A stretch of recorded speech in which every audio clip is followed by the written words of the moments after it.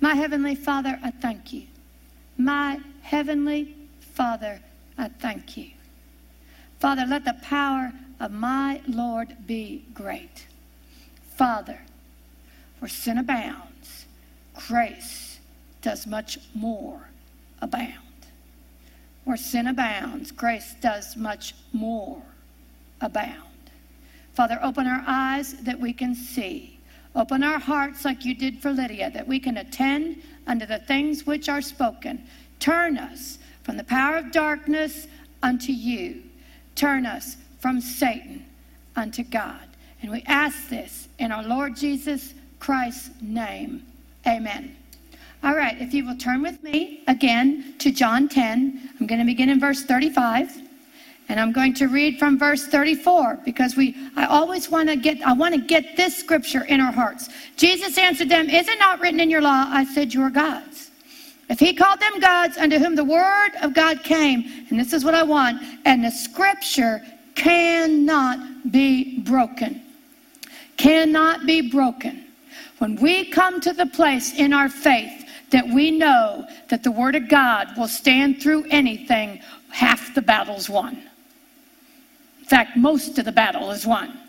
When we come to the realization that that word is above everything else, that word will stand through any storm. When we get to that faith, then our battle's won.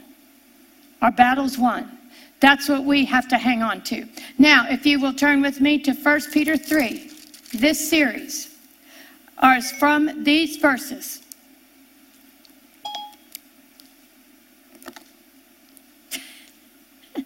My phone thought I said Siri. God bless you. All right. 1 Peter chapter 3, verse 1. Likewise, you wives, be in subjection to your own husbands, that if any obey not the word, they may without the word be won by the conversation of the wives. While they behold your chaste conversation coupled with fear, whose adorning, let it not be that outward adorning of plaiting of the hair, and of wearing of gold, or putting on apparel. Don't let your world be your outward. Your outward adorning of the plaiting of the hair, the wearing of gold, or putting on of apparel. Don't let your world be that. Let it be this. But let it be the hidden man of the heart. The heart. That's what we're after. We're after the heart. When we fix up the inside, the outside will shine. It'll fix itself. When we fix the inside, it'll show up on the outside. It says of the heart, and that which is not corruptible. Not corruptible, even an ornament of a meek and a quiet spirit, which is in the sight of God of great price. That is what we're after. That meek and quiet spirit. Meek and quiet spirit. When everything else is in chaos and there is trouble on every side, the one that God has dealt with the heart can stand there in a meek and quiet spirit and just watch everything fall into place. If you will go with me to Jeremiah 8. What we're going to work on today, what we're going to talk about today. Jeremiah 8, verse 11. These are remarkable verses. This is the Spirit of God talking through Jeremiah. And he's talking about the women. He's talking about his daughters, the Hebrew girls, the Hebrew women, his daughters. He said, for they have, let's begin in verse 10. Therefore, this is God speaking, I will give their wives unto others, and their fields to them that shall inherit them. For every one of the least, even unto the greatest, is given to covetousness. From the prophet even unto the priest, everyone dealeth falsely. Do you see where the problems were? They were in the men, they were in the priests, and they were in the prophets. Even the prophets were given to covetousness. You know, people say, well, this is the Old Testament. It doesn't apply now. Oh, yes, it does. Yes, it does. When you have a man that is supposed to be walking with God, if you have a prophet or a priest or a minister, and he will not hearken to God, you will find this very thing happening, that the wives are given to somebody else, and the property is given to somebody else, and there they stand with nothing. These words cannot be broken. That includes the Old Testament. Now, verse 11, for they have healed the daughter of they have healed the hurt of my daughter, of my people, slightly. They have healed. See what their job was? They have healed the hurt of my daughter slightly, saying peace when there was no peace. And let's go, I'm going to go over to verse 18 with this. When I would comfort myself against sorrow, my heart is faint in me. But the voice of the cry of the daughter of my people, because of them that dwell in a far country. You know, the daughter of my people, it says, because of them that dwell in a far country. Why? Because that country is on its way to destroy Israel. That country, Babylon, is on its way to destroy Israel. And Jeremiah warned them again and again and again. They are coming. The army is coming. And they would not repent. And you will find in your history that Jerusalem, Israel, was destroyed. It was destroyed. Many were killed. Famine. And a remnant, a large group were taken away out of Israel. And they were taken into a far country. That's where your Jews, that's what happened to your Jews. Let's read this a little bit further.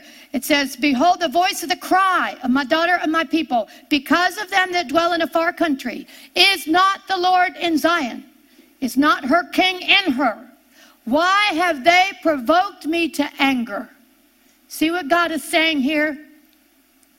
Why have these people provoked me to anger with their graven images and with the strange vanities? That's why they were going to be destroyed. They were warned. Oh, if you read the prophets, they were warned and they were warned and they were warned, and they never changed. And he said, why do they provoke me to anger? The harvest is past, the summer has ended, and we are not saved. For the hurt of the daughter and my people am I hurt. I am black, astonishment has taken hold upon me. Is there no balm in Gilead? Is there no physician there?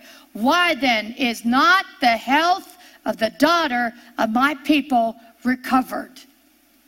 The hurt of the daughter of my people. Do you know, if you will look at that, it says that God was provoked to anger. And do you know who is going to be destroyed along with the men? The women. With the hurt. With the hurt. You know what? God couldn't do anything about it. He couldn't do anything about it. The hurt of the daughter of my people, because why have you provoked me to anger?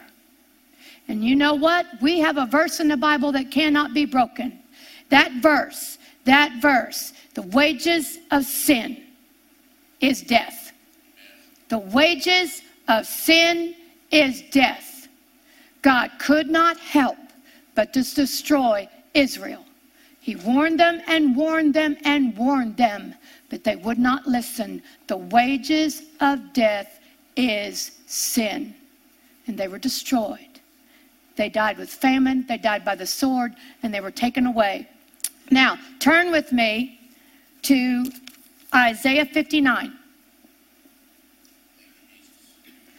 Thank God there is hope. Thank God. All right? Isaiah 59. This is why we are in some of the trouble that we are in. This is why we can't be at peace. You know, it said in Jeremiah, it said, no peace. They said there were peace and there wasn't any. We're going to look today. We are after the way of peace. We are going to find that peace. We are going to look at that peace. But it begins here. It begins by being honest. It begins by being honest with ourselves. It begins by looking at the Word of God. Like I said, the Word of God cannot be broken. Do you know the Word of God is above your feelings? Do you know the Word of God is much greater than your attitude? Do you know that the Word of God is much greater than the lies you think about yourself? Do you know the Word of God will cut you to the heart? Thank God it does. It only does to heal. Now, Isaiah 59, verse 1. Behold, the Lord's hand is not shortened that it cannot save. How many have we said, Lord, why won't you help me? Have you ever said that? I have. Why can't you help me? Because the Lord's hand is not shortened, it cannot save. Neither his ear heavy that it can't hear. Lord, how come? Are you hearing me? How come you can't help me? How come you're not helping me? It says it right here. But your iniquities, your sins have separated between you and your God. And your sins have hid his face from you. Hid his face from you. That's why those nights you feel the way you do. Because he's hid his face from you. Because of the iniquity and the sin. Because of your iniquity and your sin. And you say, well, I haven't done anything. I'm God's little angel. Turn with me to Romans 3. These words that I'm going to speak to you in Romans 3, I want you to consider, and I want you to save them in your heart. Because there will be days ahead when these words, although they were cut today, they will comfort you. They will absolutely comfort you. And when I read them, you're going to say, how can words like these comfort you? I'll show you why after. All right, I'm going to begin in verse 9 in Romans 3. Verse 9, what then? Are we better than they? No, in no wise. This is the Apostle Paul speaking. For we have before proved, both Jews and Gentiles, they are all under sin. Now, are you part of all? Oh, thank God we're part of all. Thank God we are part of all. It says, as it is written, there is none righteous, no, not one. None. You know what that says? There are none righteous, no, not one. Not one. That one over there that's telling you how righteous they are, they can't read. There is none righteous. No, not one. It says there are none that understandeth. There is none that seeketh after God. This is the word of God. It cannot be broken. They are all gone out of the way. They are altogether become unprofitable. There is none that doeth good. No, not one. Well, I helped that old lady across the street. No, not one. You know, God's not a bit impressed with you helping that lady across the street. And you'll find that out later. It says their throat is an open sepulcher. With their tongues they have used deceit. The poisonous asp is under their lips, whose mouth is full of cursing and bitterness. Their feet are swift to shed blood, destruction and misery. Misery are in their ways. Have you ever had times where everything you tried to do was a mess? Was a mess. Destruction and misery are in their ways. It says, and the way of peace, they have not known. There is no fear of God before their eyes. I mean, you know, I've heard them say, well, I have never sinned. Well, it says right here, there is none righteous, no, not one, and that they all have used deceit. So guess what? You, I have never sinned, just lied. Welcome to the family. Welcome to the family. We are all in this boat. And you know what the wonderful thing about being in this boat is? God wrote this. God wrote this through the Apostle Paul. There are none righteous. God wrote it. You know what that means? God is not surprised with us. He is not surprised at the way we act. He is not surprised at how we think. He is not surprised of what we do. He's not a bit surprised. Thank God he's not surprised. Thank God he knows that we are all, that there is none righteous. that we are all sinners. That's what the Apostle Paul is speaking. But thank God, look at those words. They are comforting. You know why? Because there are days when you think you are the worst thing on earth. And you find these verses. Well, guess what? The guy next to you is just as bad. And God's not surprised. God is not surprised with anything you have done. And he's not surprised at how any way you think. And he's not surprised of any way you act or any of your deceitful little ways. You know, when I first started getting to this, my husband at the time, he would say something to me, and he finally caught me one day. He said, how come you asked me that same question 3 different ways? Have you ever had that, ladies? How come you asked me this question, the same kind of question 3 different ways? Well, I knew why I did it that way, because the answer I got wasn't the one I wanted. So I'd ask it a different way. And then if I didn't get the answer I wanted, or I didn't get what I wanted, I asked it a different way. You know what that's called? Deceit. Deceit. He called me on it one day. I said, you're right. You're right. You're right. I didn't like the answer. You know what? God knew that was in me. You know what? He wasn't surprised. You know what?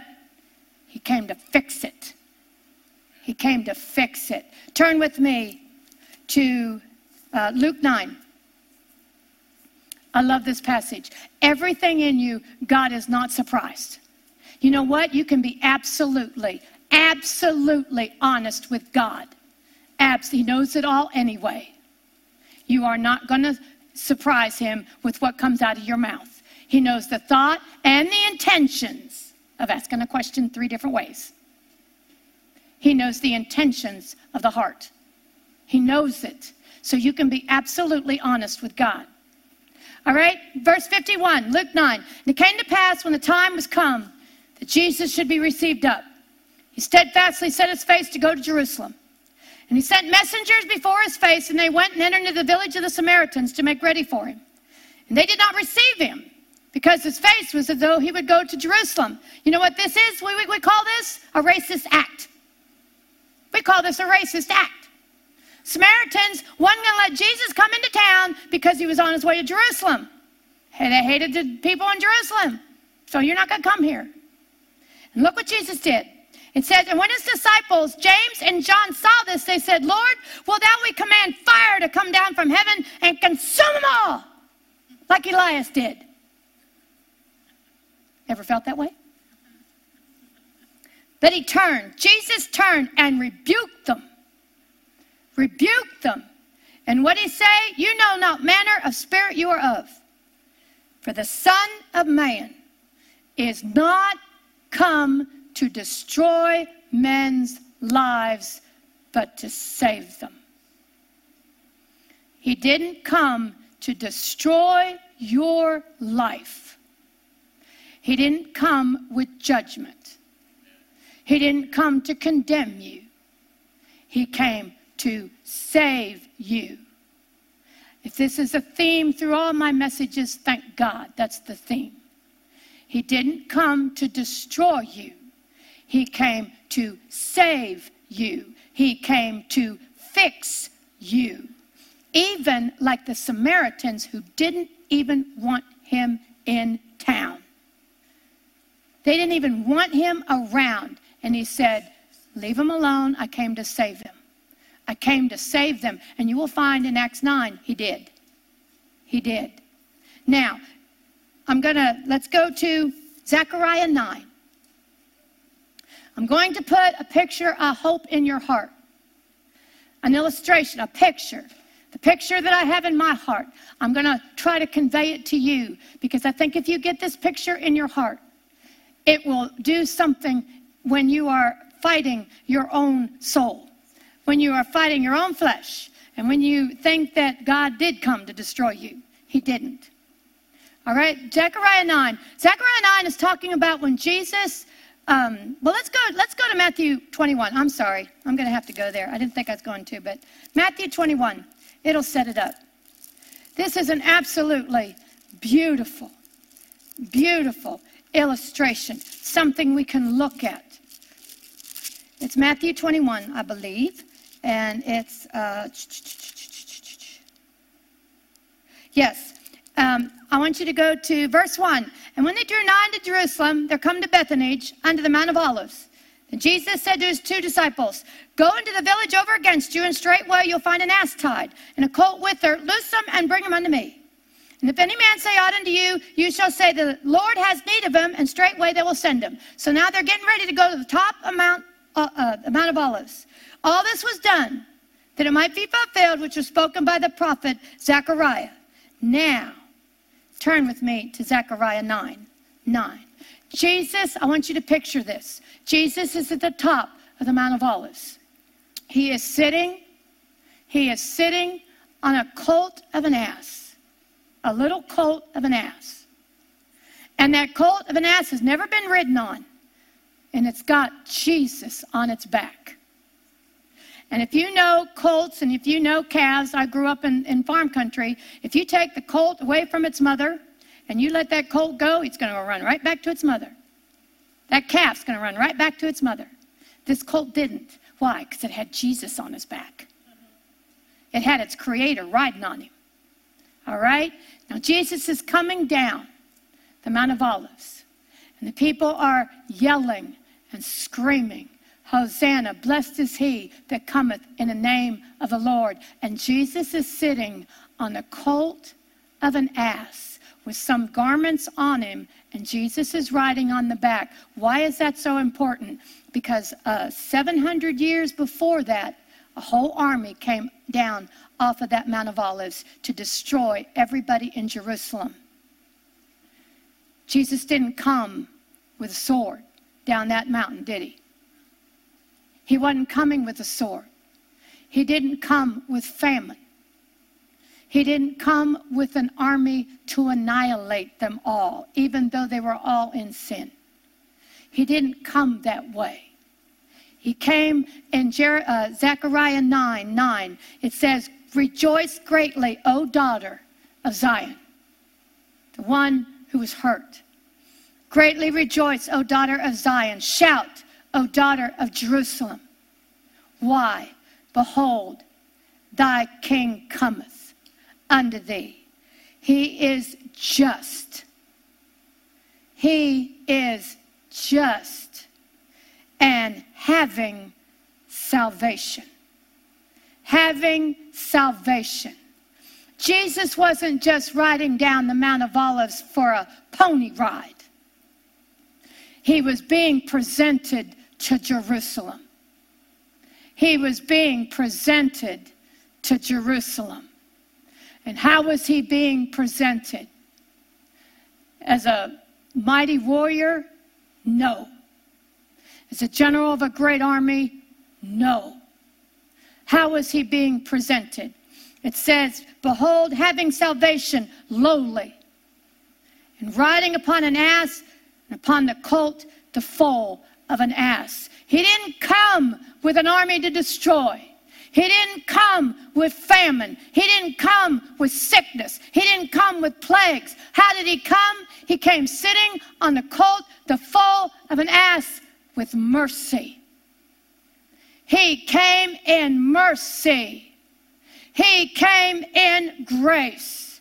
But he came in mercy. He came in pity. And he came because the Father sent him. And that man, if you will look at him, riding down that Mount of Olives, is coming, presented to Jerusalem as their sacrifice. He was being presented to Israel. Here is your king. And in 7 days, he's going to be on a cross. Here is your sacrifice. Here is your salvation. He came just and bringing salvation. Bringing salvation. Not bringing famine, not bringing judgment, not bringing an army, not bringing pestilence. He's bringing salvation. He's bringing our salvation. He is bringing our salvation. Turn with me. Let's see. Turn with me to Isaiah 53. 1 week later, All those people that were hollering at Jesus, Hosanna in the highest, peace on earth. What is it? Blessed be he that cometh in the name of the Lord. Where were they a week later? Crucify him. Crucify him. Crucify him. But you know what? That's why God sent him. That's why God sent him. He is bringing salvation. You know what he's bringing? He's bringing your peace. He is bringing your peace.